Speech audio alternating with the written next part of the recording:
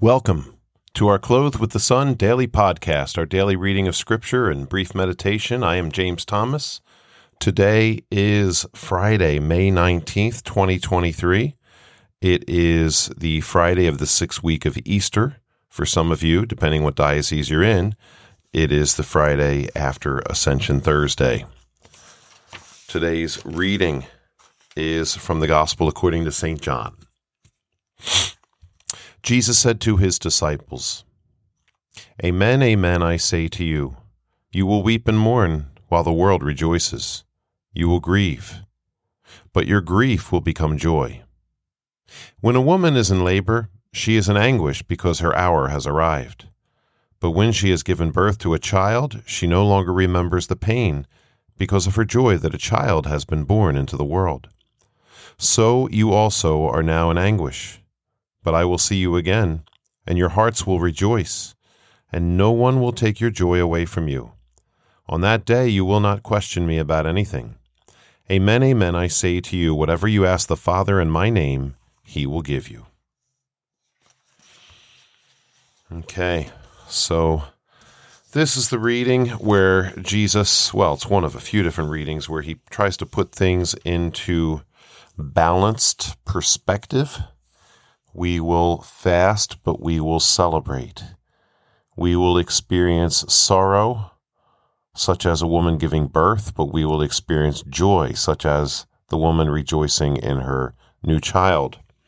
I remember a woman saying to me once, "Oh, that Jesus, he has no idea what he's talking about."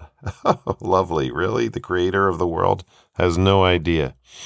The fact is, when he died on the cross, he endured all pain, and that includes the pain of mothers giving birth. Even worse than that, the pain of mothers losing their children. Even worse than that, all the torture, all the most horrible things we could imagine. Jesus bore all of that in himself on the cross. In his very self, he put all those things to death. He sanctified all those things, yes, even the things particular to women.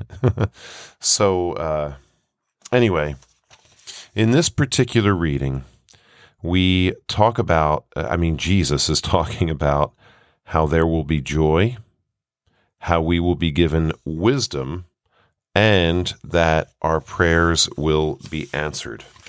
Let me just go back to these points. The world rejoices, we will grieve, but our grief will become joy. So there's the joy part. And he's really, just like in all the other readings at this time of the year, he's referring to his death, his resurrection, and his ascension. We will miss him, but he will come back, etc. And then we will rejoice when we see what exactly has taken place. Our hearts will rejoice, and no one will take our joy away from us. He says, on that day you will not question me about anything. So with the celebration of the victory over sin and death will come not just courage, but also a greater wisdom, a greater understanding of what has happened. And then he says, because of this, whatever you ask the Father in my name, he will give you. So Jesus is talking largely here about the gift of the Holy Spirit, and how with the Holy Spirit there will be a joy, there will be love, there will be peace, there will be wisdom, deeper understanding, there will be great courage. All these things we're going to see in the apostles, but also in the history, more than 2,000 year now history of the church. When I had to do something. It's a long story, not to get into my personal stuff too much here, but a challenge I was faced with. It was a moment of great joy, but also great struggle. And I faced the struggle, even though I wasn't sure I was supposed to. I faced it anyway. And I was praying, and I just felt the Blessed Mother say, "Look at me, look at me, look at me." There was a stained glass window there in this church where I was, and I just kept looking at the Blessed Mother. And I felt like a little kid that goes to the doctor to get a needle or something and is holding his mother's hand.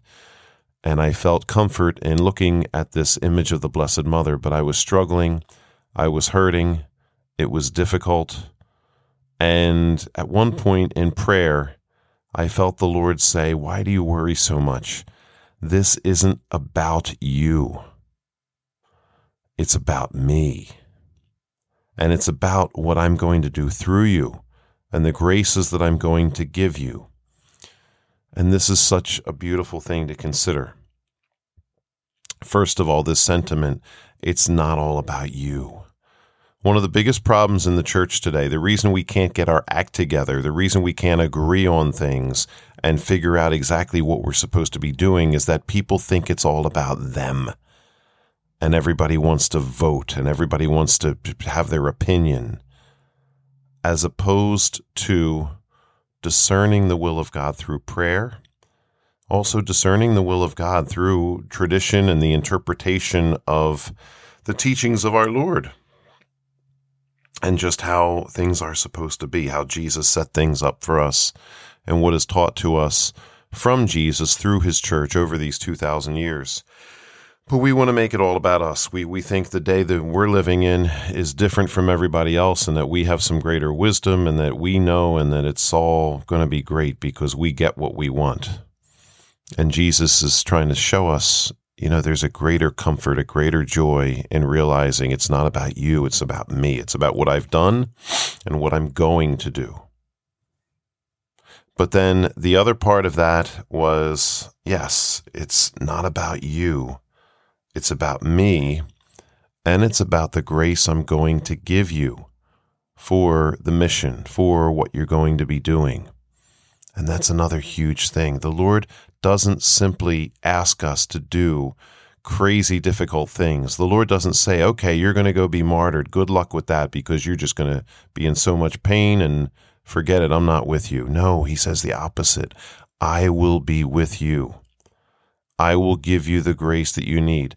All the gifts of the Holy Spirit are present in the Bible. I mean, they're present insofar as they're mentioned in the Old Testament, they're repeated in the New Testament, but each one Jesus mentions in a place, or St. Paul, where there's a spot where you can find the gift of the Spirit and the promise that goes with it.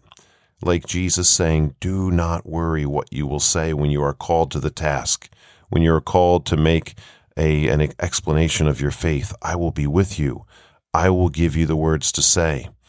Another spot where St. Paul says the Spirit prays within us in words unutterable. Very often we do not know what to pray or how to pray. So with all these different gifts, Jesus promises, yes, I will give you what you need. I will give you these gifts. So as we celebrate Easter, as we celebrate the Ascension, this is not just historical stuff that we commemorate, like Washington crossing the Delaware or something like that, although that's important too. But this is stuff that Jesus did that now gets repeated over and over again in our lives. Jesus did it so that we can do it. Jesus did it so that it becomes real for us, such as our being able to receive the gifts and the fruits of the Holy Spirit, our being able to minister the way that he did, our being able just to be saved ourselves because we follow in his path, because he's made a path for us. And it should be a source of great joy for us, knowing that we can do the things that he did and that we have every reason to trust in him, trust in our prayers being answered, trust in the fact that he's going to give us the wisdom. If we pray to him and ask him, especially praying as a church, he's going to give us the wisdom, the answers to our questions, but also how to best worship him, how to best follow him, how to best address the evils of our day. He wants to be here in all of it. He's the author of history.